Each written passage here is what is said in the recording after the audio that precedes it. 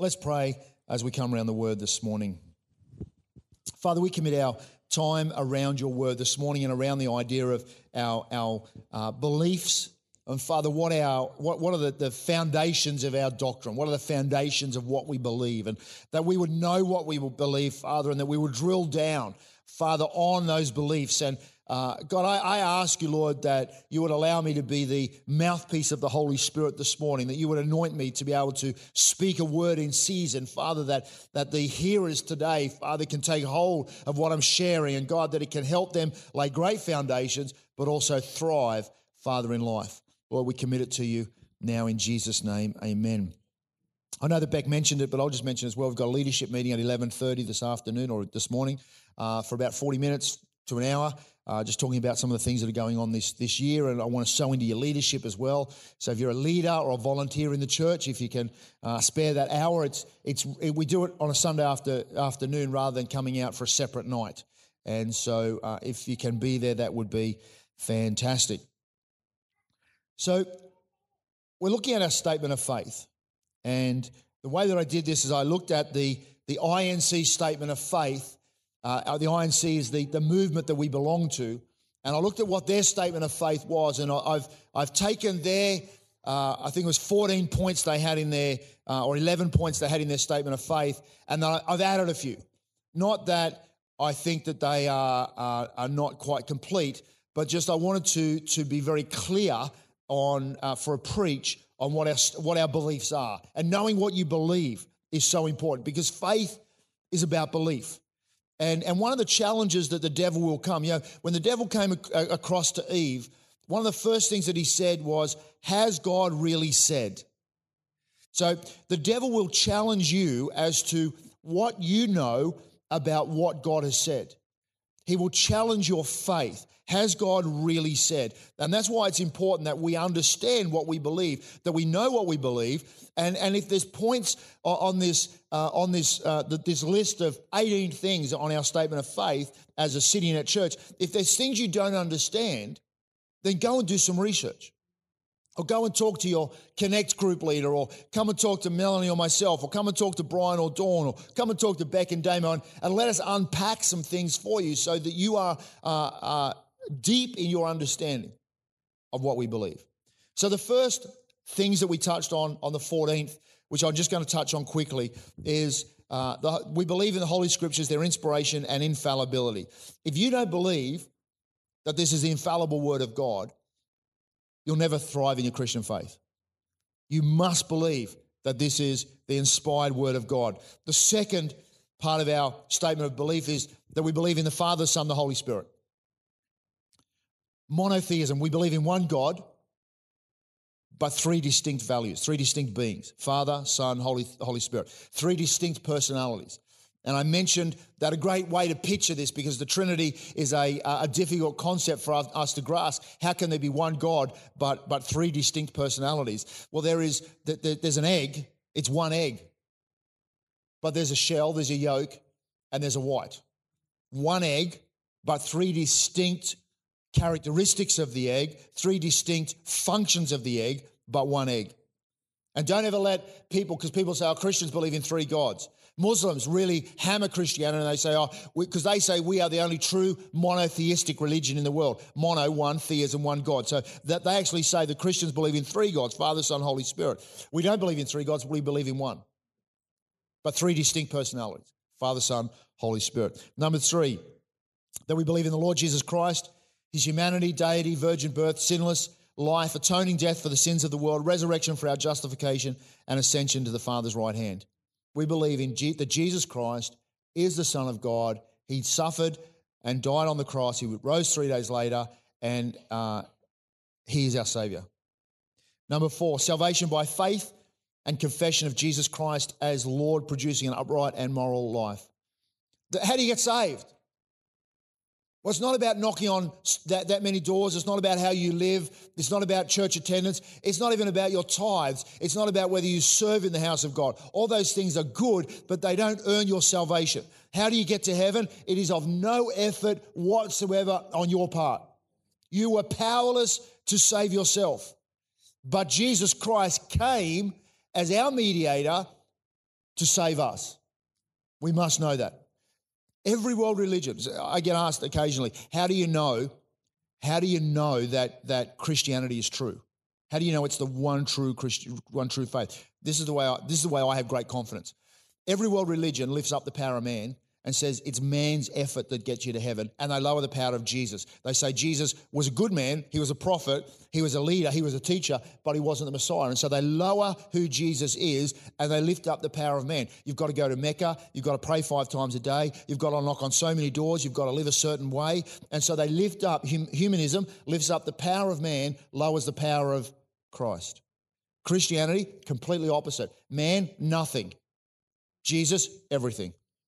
Makes sense to me. Number 5, we believe in water baptism for all the believers by immersion. The Lord's Supper, celebrated regularly in remembrance of Christ. It's communion, we love it. Number 6, divine healing, secured for every believer through the atonement of Christ and deliverance from all bondage to the power of Satan. We believe in miracles. We announced, where's Ben and Josie? Are you here today? Oh, we announced last week Ben and Josie are pregnant, told by doctors, no chance of having a baby, like 0% chance. Maybe a little bit with IVF, but 0 chance of natural conception, and now they have a baby. Well, they're working on it. The process is underway, like right now. And this here? That's a very technical and scientific symbol for the construction of a baby. It is the prophetic statement of Psalm 139 happening right here. If you don't know what Psalm 139 is, it's about where God put us together in our mother's womb and knit and did this, and the knee bone was connected to the thigh bone, and the thigh bone, for those that know that song. Anyway, let's keep going. Number 7, the baptism of the Holy Spirit with speaking in other tongues. We believe we're a Pentecostal church. Pentecost, 50 days after Jesus walked the earth, Pentecost came, the Holy Spirit came and ushered in the church age, and we believe in the baptism of the Holy Spirit, speaking in tongues. Number 8, the gifts of the Holy Spirit for the equipment of ministry and the edification of the church. The fruit of the Holy Spirit is the expression of Christian character in believers. So there's 2. There's the gifts of the Holy Spirit that empowers believers for ministry, and there's the fruit of the Holy Spirit, which is the effect when the Holy Spirit turns up. And now we get to where we start. Number 9 is where I left off last time. So we believe in the local church. The Church Universal operates through individual local churches that are the body of Christ and ordained, commissioned to equip the saints and make disciples. I tell this story as a way of illustrating my heart and passion for the local church. Jesus dies on the cross and heaven is watching. He dies on the cross, he goes down into hell, he's in hell for 3 days. After 3 days, the Holy Spirit reaches down, the Bible says, according to Ephesians, reaches down into hell, raises Jesus from the dead. Jesus walks the planet for 40 or 50 days, about 40 days actually, 40 days, appears to about 500 different people, walks through walls, does some stuff, tells some people about the Great Commission, appears for 40 days on the earth, then he ascends into heaven, walks into heaven. Now you imagine this, right? Heaven has been watching what has been going on. Everyone, the angels are there, they're all poised. Jesus is walking in, he has the scars, the nail prints in his hands and his feet, the spear in his side. It's not still there, but the hole's there. And as he walks in, the angels, the whole of the heaven becomes silent. I mean, this is a sacred day. Jesus walks in with his blood, walks up to the very throne room of heaven, gives his blood to Father God and says, it's done. I have purchased mankind. And he turns to all the angels and he says, I've purchased the redemption of mankind. It is now, we're going to be populated with people in heaven. And one of the angels stands right at the back, says, what's the plan to tell everybody of this great gift? And Jesus says, I left 11 men down on the earth and I told them to tell everyone. The same angel. Troublemaker, there's always a troublemaker angel. The same angel kind of says, is there a plan B? And Jesus says, no, there's no plan B.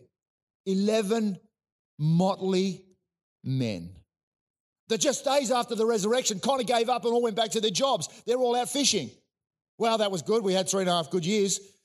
And Jesus was good, did some tricks. It's all over. Now he's dead. I think we'll go fishing. 11 men. charged with the responsibility of the greatest message in mankind, to mankind. So then the 11 turned into 120 in the upper room, and they're praying the Holy Spirit. The Holy Spirit falls on the day of Pentecost, brings in the church age. It's the age of the local church. There is no other plan. It's not televangelist. It's not a YouTube channel. There's no other plan of redemption but the local church. The Bible says in Ephesians 5 that Christ loved the church and gave himself for it. He laid down his life for the local church.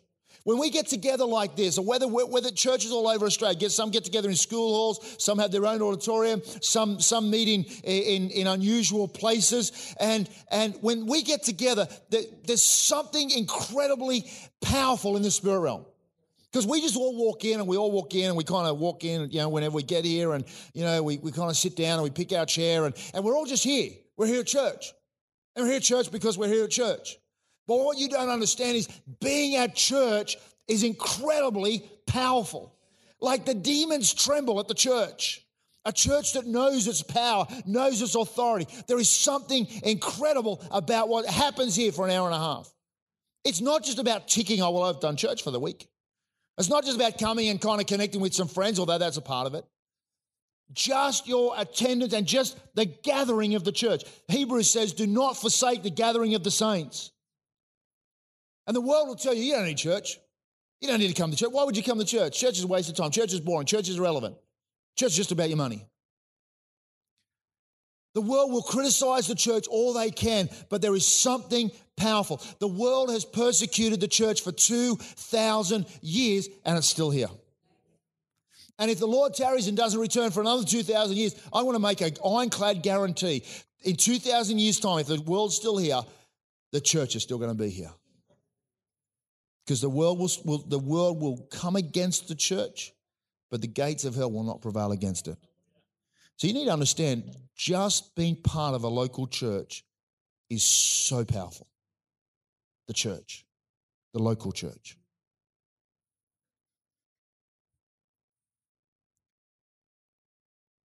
Number 10, Bible prophecy, its fulfillment in world events heralding the climax of this age and the return of the Lord Jesus Christ. Jesus, when he ascended up in heaven. The 11 disciples are sitting there looking up, kind of like we all were on Wednesday, looking at a blue blood red moon, and all we could see was clouds. And then the angels appeared, and the angels said, hey, why are you looking up? He said, Jesus is gone, but he's going to come back. And all throughout the New Testament, he talks about the second coming of Christ. Jesus has been once, but he's coming again. Now, we could spend months unpacking eschatology. Eschatology means the doctrine of the second coming of Christ. Now, when I grew up, the second coming of Christ was imminent. I grew up in a church where we were not going to see past 1994. It was 1987. And we weren't going to see past 1994. Jesus was coming back. The mark of the beast was coming in. Bank cards were in. It was going to be 666. We all got barcodes on our foreheads. We're watching movies. It was horrible. Who remembers those days? Everything. Yeah, we were not going to see past 19. I mean, that was what the preacher preached every Sunday. We're not seeing past 1994. I mean, there's a reason I got married in 1992.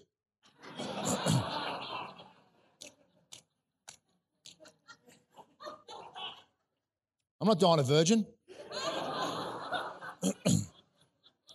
I found the first woman that'd marry me, and then we're done.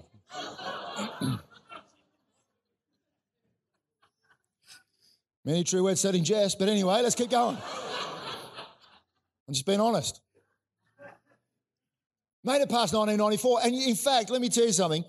I actually have written a blog, which I'll post on the City Net page this afternoon, on all the things where the world's about to end. Because it was going to end on May the 12th in 1988, because it was 40 years after the birth of Israel as a nation. So 40 years, May the 12th, 1988, I was pretty sure we were going to die that day too. In fact, I was at uni that day, didn't even go to uni, because I'm thinking it's going to die. We're all going to, we're up in the air. Take me, Jesus, take me. Of course, Jesus comes back on American time, so I would have been a day early, but let's not worry about that. But all through my life, there's been times Jesus coming back. Everyone knew Jesus was coming back on 1999, the 31st of December, 1999, clicking over, Jesus was going to come back.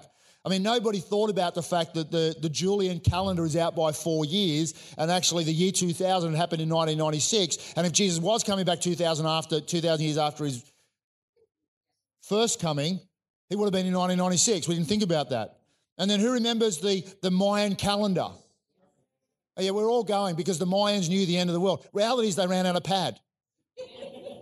They had a rock, they were scribbling, they ran out of rock, they went, oh, well, that'll do, it's 2,000 years. But everyone freaked out because they're going, oh, well, obviously the Mayans know. And then there was that preacher in, I think it was the 20th of May, some point in 2012, some preacher in America predicted the rapture, and everybody, like, they sold everything up and the rapture was going to happen then. And then Shemitah, who remembers Shemitah last year, September last year, the world was definitely going to end. Because we've got 2 blood red moons, and we had a Jew that did a jig on some sacred site, and therefore Shemitah is going to happen. Now, I'm being a little bit funny, but the problem is that the world has predicted, and as Christians, we become cynical about end time stuff. And so when I grew up, we were all about the end times and the second coming of Christ, but it's all like now my generation of preachers have moved completely away from that because of the stupidity of some of the early day preachers. But reality is, let me tell you this, Jesus is coming back. And we do need to understand that there is a second return of Christ. Now, I'm not going to confuse you and get into the whether it's a rapture or a tribulation or post-tribulation, or I want to talk about the mark of the beast and all that kind of thing in this particular setting. But reality is, let me give you some scriptures. Jesus is coming back. Acts 1 and verse 11. Men of Galilee, they said, why do you stand and look into the sky? This same Jesus who has been taken from you into heaven will come back the same way you have seen him go into heaven. Colossians 3 and verse 4, when Christ who is your life appears, then you will also appear with him in glory. 2 Peter 3 and verse 3, first of all, you must understand that in the last days, scoffers will come, scoffing and following their own evil desires. They will say, where is this coming that he promised? Revelation 20 and verses 20 to 21.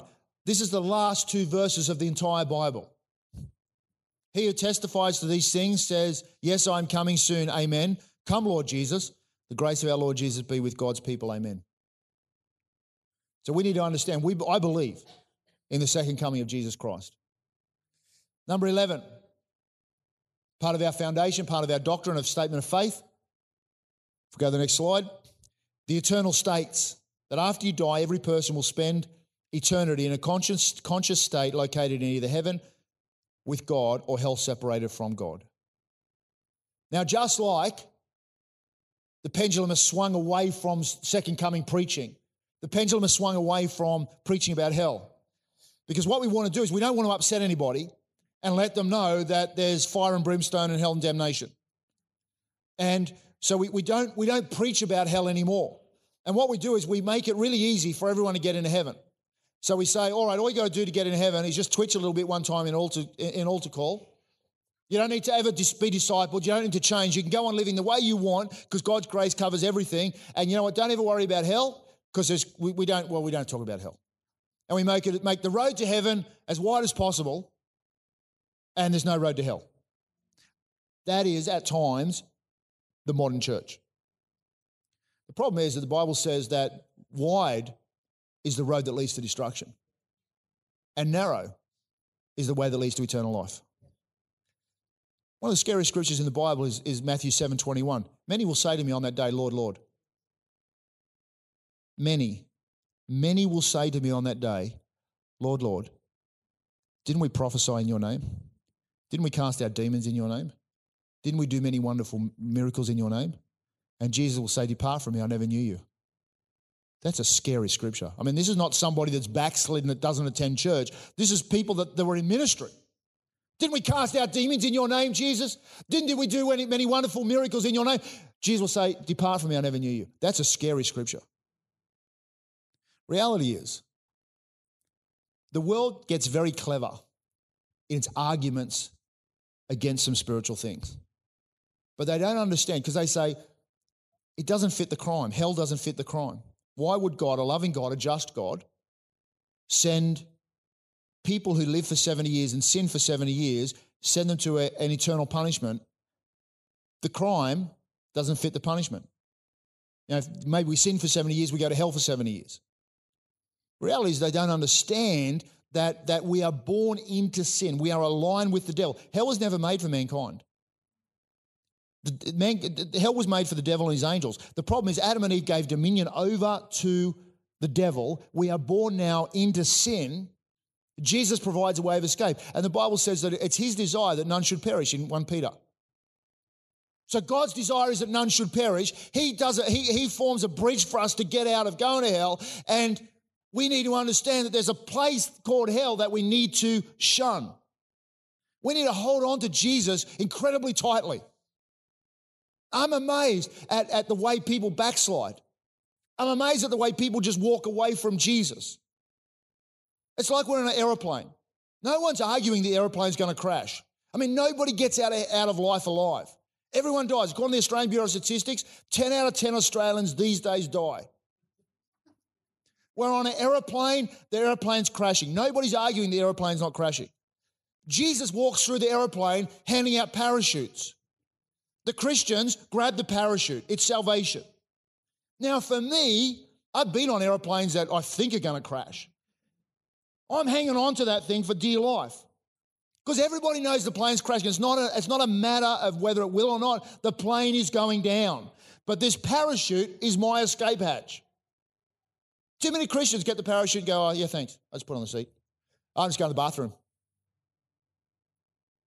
Other Christians, they just go, oh, I don't like this parachute. I'll just put it over there. Now, I would think if you have some revelation of a lost eternity, you are hanging on to Jesus with everything you've got. I mean, it doesn't matter what the world or what life throws at me, I will always have a passionate faith in Jesus Christ because when it's all said and done, that's all you've got is your faith in Jesus Christ. Hold on to Jesus with great passion. Number 12. What do we believe? We believe in the devil. Who believes in the devil? You didn't just ask him into your heart. Don't worry about it. You got to believe in the devil. Putting your hand up is not kind of like, it wasn't an altar call. There are churches that don't believe in the devil. I believe in the devil. But I believe that the blood of Christ is my protection from the devil. I believe that being in a local church, I'm covered by the authority of the local church. So the devil, formerly one of the three archangels, caused the fall of man in the Garden of Eden. The devil and 1/3 of the fallen angels are now active here on earth until the final judgment where the devil and his hordes were stripped, the devil and his hordes were stripped of power at the cross. Colossians 2 and verse 14, having wiped out the handwriting requirements that was against us, which was contrary to us, and he's taken out of the way, having nailed it to the cross. Having disarmed principalities and powers, he made a public spectacle of them, triumphing over them in it. So the devil had power, and now he doesn't. So what he does is he bluffs you. He tells you that he's got power. He bluffs you, but the reality is the devil has no power. I've been in services and conferences where pastors will say, leave the devil alone. Just get on with your Christian life. Leave the devil alone. As if it's like, well, if you leave the devil alone, he'll leave you alone. That's what the devil wants you to think. The reality is the devil is here to seek your destruction. The Bible says he walks around like a roaring lion, seeking whom he may devour. Does that look like he's going to leave you alone? No, he's seeking whom he may devour. Now, this is another reason why you need to be in church. The devil walks around like a roaring lion seeking whom he may devour. I get a picture of the Serengeti. There's like zebras and lions. The lion wants to eat the zebra doesn't want to get eaten. There's tension. It's very true. Yeah, I come from Nowra, right? Yeah. Nothing wrong with coming from Nowra. Anyway, one of the Serengeti, there's lions and zebras, and the lion looks at the zebra herd and can't see a zebra. That's why they're black and white. It confuses the lion. Seriously, if the zebra's in the crowd, in the congregation of other zebras, They're protected because the lion can't pick out an individual zebra. The problem is as the zebra herd's walking along, that one of the zebras goes, well, I don't like this herd anymore. So they start walking a little bit back going, well, I've got an attitude about the zebra, that zebra, and that zebra. I don't like that zebra, so I'm walking out here. The minute the zebra separates from the crowd, from the herd, the lion can pick out that zebra. So that the lion, in real life, the lion looks for a sick one or a baby one or one that's got lost and is separated from the herd, and that's the one they eat. It's exactly the same as the devil. The devil walks around looking for people who are starting to develop an attitude, who's starting to leave away from church, who start to say things like, I don't need church anymore, I'm going to backslide a little bit, and they walk away, and the devil just picks them off. While ever you're under the authority and the covering of a local church, and let me tell you something, this is not hocus pocus stuff, this is real life spirit stuff. While ever you're under the covering of a local church, the devil can't attack you like he can if you are outside of that covering. I had a woman in Nowra one time, years ago. She was a prayer warrior. She came to me and she said, oh, Peter, God's told me that I need to step out of ministry and out of church. I'm just letting you know that I'm leaving. Every pastor wants to hear that. So I said, okay, where are you going? Oh, she said, I'm not going anywhere. I said, okay, great. So let me understand this. God's told you, after you've been a prayer warrior for years in this church, God's told you to step out from underneath the covering of the local church and not actually plant yourself under the covering of another local church. She goes, yes, that's right. I'm going, that's not my God. She got, over the next decade, she got so beaten up by the devil, she never went back to church ever. And the spiritual attack on her life was off the charts. She became a mess of a woman. Just stepped out from covering. See, again, you've got to understand this. This is, church and Christianity is not a game. We don't, it's not like the can. You don't step in and step out when you want to. It's not like the Rockahori picture where you take a jump to the left and a step to the right and you're all good. I mean, this is real life stuff. This is spirit stuff. And you know, we've kind of got this generation now that thinks it's so clever that it can do stuff with no acknowledgement of the devil. And we've got to understand that the devil is out for your destruction. Number 13, the Great Commission, Jesus' final commandment to man for all Christians to fulfill and spread the gospel and fulfill his will that none should perish. Mark 16, verse 15, go into all the world and preach the gospel to every creature. This is the DNA of now of sitting at church it's close. It was close. Doesn't matter, I know where I am now. And the message is still the same. Whether in now or sitting at, go into all the world. Go into all the world and preach the gospel to every creature. And this is the DNA of this church, is that we go. We're sending. It's like the chaplains. They go.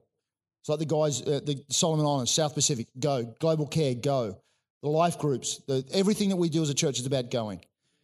Let's keep going. Number 14, miracles and answered prayer. God's power towards us who believes is exceedingly great and accessed by faith. I 100% believe that God answers prayer for the miraculous. Ephesians 1 and verse 9 simply says, and there is an exceedingly great amount of power that is towards us who believe. Think about that for a minute. I look at it like a big cannon. God's got this cannon of power and he's firing it. The Bible says it's towards us who believe. He fires this cannon of exceedingly great power toward us. That we walk with that. We walk under this umbrella of exceedingly great power. Now, if you pray for someone and they don't get healed, that doesn't change the fact that God's still a healer. I get frustrated because I love everyone that I pray for to get healed. But they don't. But I'm still believing that God's a healer. And I'm still believing there's exceedingly great power that's towards us who believe. And if I pray and it's one in 100 people get healed, then you know what? I'm still praying for the other 99. And I don't really understand healing and why everyone doesn't get healed, but all I know is there's exceedingly great power that's towards us who believe. And it's just my responsibility as a Christian. I'm laying on hands, I'm praying. That's my responsibility. If God heals, that's his deal. Can he heal? Yes. Does he always? No, not always. Why? I don't know. Ask the pastor. He knows stuff. I don't know.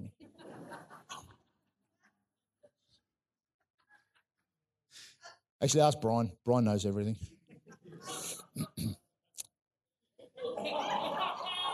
Oh, yeah, that Brian. Yeah, no, that Brian. This Brian, not so much, but this Brian. Yeah. That's why they made that documentary, The Life of Brian. Anyway, let's keep going. Number 15, sanctification. That God calls Christians to live a life separate from sin and carnality of the world as a living sacrifice. Romans 12, 1 and 2, I beseech you therefore, brethren, by the mercies of God, that you present your bodies as a living sacrifice, wholly acceptable to God, which is your reasonable service. And do not be conformed to this world, but be transformed by the renewing of your mind, that you may prove what is the good and acceptable and perfect will of God. Reality is there's too many vampire Christians at the moment. Vampire Christians, we know vampires are after blood. I want to suck your blood. And so what happens is Christians come and they'll say, right, I want the blood of Jesus. So I want salvation, but then I don't want discipleship. I don't want to be changed. I don't want to have to stop smoking. I don't want to have to stop whatever I'm doing. I want the blood, but I don't want to change. The reality is that God calls us to change. We are called to a life of discipleship in Him. We want to be a church where it's okay to not be okay. But it's not okay to stay not okay. We want to be a church, we welcome anybody with any problems, any issues, you're welcome here. But once you're here, we want you to come under the influence of the discipleship of Jesus Christ, where if you're not okay, and reality is we all have degrees of not okayness. I mean, apart from Brian. But everyone else, we all have degrees of not being okay. But we are all here journeying towards being okay. Romans 10 and verse 19, where it talks about that if you call on the name of the Lord and you'll be saved, the word saved is sozo, which means journey to wholeness. When you get saved, you're on a journey to wholeness. We're all there. We're all on that journey. And so we have to be sanctified. We have to be separate from the world. Number 16. We believe in people, that every individual person matters greatly to God and seeks a relationship with Him. For God so loved the world that He gave His only begotten Son. People matter. And you know what? You know what? For me, it's not just white people that matter. It's not just white people that matter. There's a subtlety, I think, in the media and at times in our culture where, and I've mentioned this before, but like a accident will happen. I'll tell you about a storm. The storm, Cyclone Harvey, I think, that hit Texas, 35 Americans died. At the same time, a monsoon hit Asia where 1,200 Asians died. What got the airplay? America. And there's a subtlety that somehow 35 Americans are more important than 1,200 Asians. I remember I reported the news. I write a morning news wrap every morning on Facebook, and I remember, thank you, send money. I remember that I reported on there was a car accident in California where a car a head-on and 5 Americans had died. On the same day, a bus carrying 35 Nepalese fell off a road into a ravine and they all died. The car accident in California was mentioned on pretty much every website. There was only one website that mentioned the Nepalese. But Nepalese people matter just as much as Americans. So when I say that everybody matters greatly and I say not just white people, it's because it's not just white people. Every person matters, full stop. As we wrap this up, if the worship team would like to come up, number 17, stewardship. We're called to be good stewards of all that God has blessed us with. This involves being good stewards of our bodies, our time, our talents, and our finances. You know, we all know the parable of talents. Jesus tells a story, and he gathers three of his staff, and he gives one talent, he gives the other 2 talents, gives the other 5 talents. He says, I'm going away for a little while. When I come back, I want to see what you did with the talents. So he comes back and he says, hey, to the 5 guy, hey, what'd you do? And he says, here's 10, thank you. And then he says to the 2 talent person, hey, what have you done with your 2? And she says, here's 2 back. So there was 4, so I got 10, I got 4. And then to the other person, she said, well, I was scared of you, so I just put it in the bank. To that servant, to that person, Jesus says, well, I'm going to cast you out where there's going to be weeping and gnashing of teeth. And he takes the talent off and gives it to the one. Now, in church world, we confuse the word faithfulness with the word fruitfulness. We think if we are faithful, that if we just turn up, that we're being fruitful. Reality is that the first person here was faithful with the talent. I mean, they didn't go and put it on the poker machines or didn't gamble it, didn't give it away. They were faithful, but the other two were fruitful. See the difference? And so we've got to understand that Jesus is after us to be fruitful with our lives, fruitful with our ministry. I've been asking the church, and next week we're actually going to have a form that you can respond to. Where do you want to get involved in the church? Because if you're in this church, don't just be in it faithfully, but be in it fruitfully. Whether that be a life group leader, a life group host, maybe you want to help with youth, maybe you want to help with children's church, maybe you help with creche. There are many opportunities to serve in this church, and it's time for all of us to stand up and say, you know what? I want to be fruitful and faithful, not just faithful. Last one, we believe that social justice reflects the heart of God, and so the DNA of City Net Church is toward giving a voice to those who are in the world who have no voice, who are hurting, oppressed, abused, or persecuted. If you ever lose your voice, isn't it frustrating? You want to speak, but no one can hear you. Or if you're ever isolated, we went on a cruise recently, and there were times where there was no service and no Wi-Fi. It was heavy days. But if I've got something to say, and it's like when people respond back to you, but then for whatever reason you can't respond back, it's like you've lost your voice. You know, there are people in the world that have no voice at all.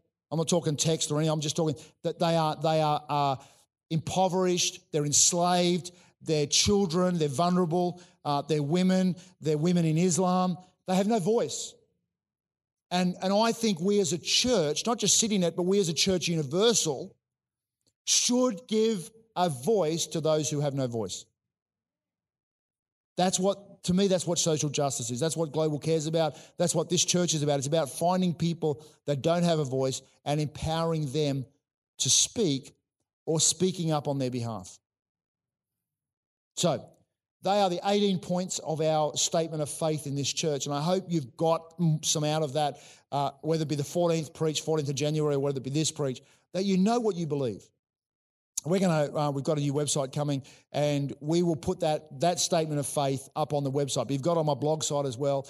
But I encourage you to go through it, unpack the scriptures, know what you believe.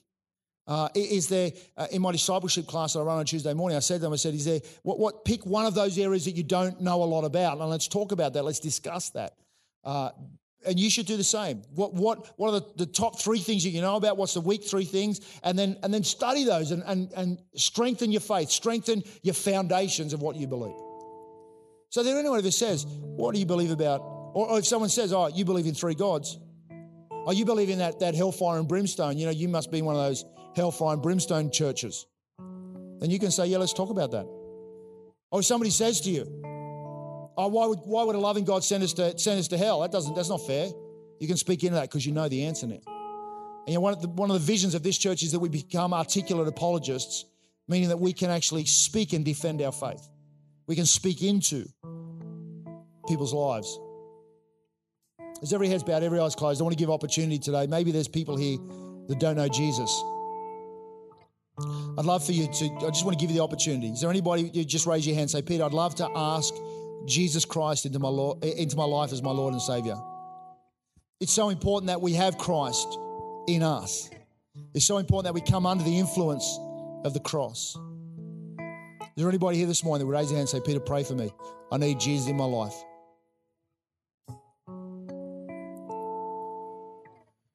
Father, we just commit this week to you. Father, we commit every aspect of our life. Father, I pray, Lord, that throughout this month as we speak on thrive, God, that we as a church will thrive, individually and corporately together. Father, we thank you for all those doctrinal points. Father, thank you for your faithfulness towards mankind. Father, thank you for your love for mankind. Thank you for your grace and your mercy. Thank you for heaven. Thank you for Jesus. We thank you in Jesus' name. Amen.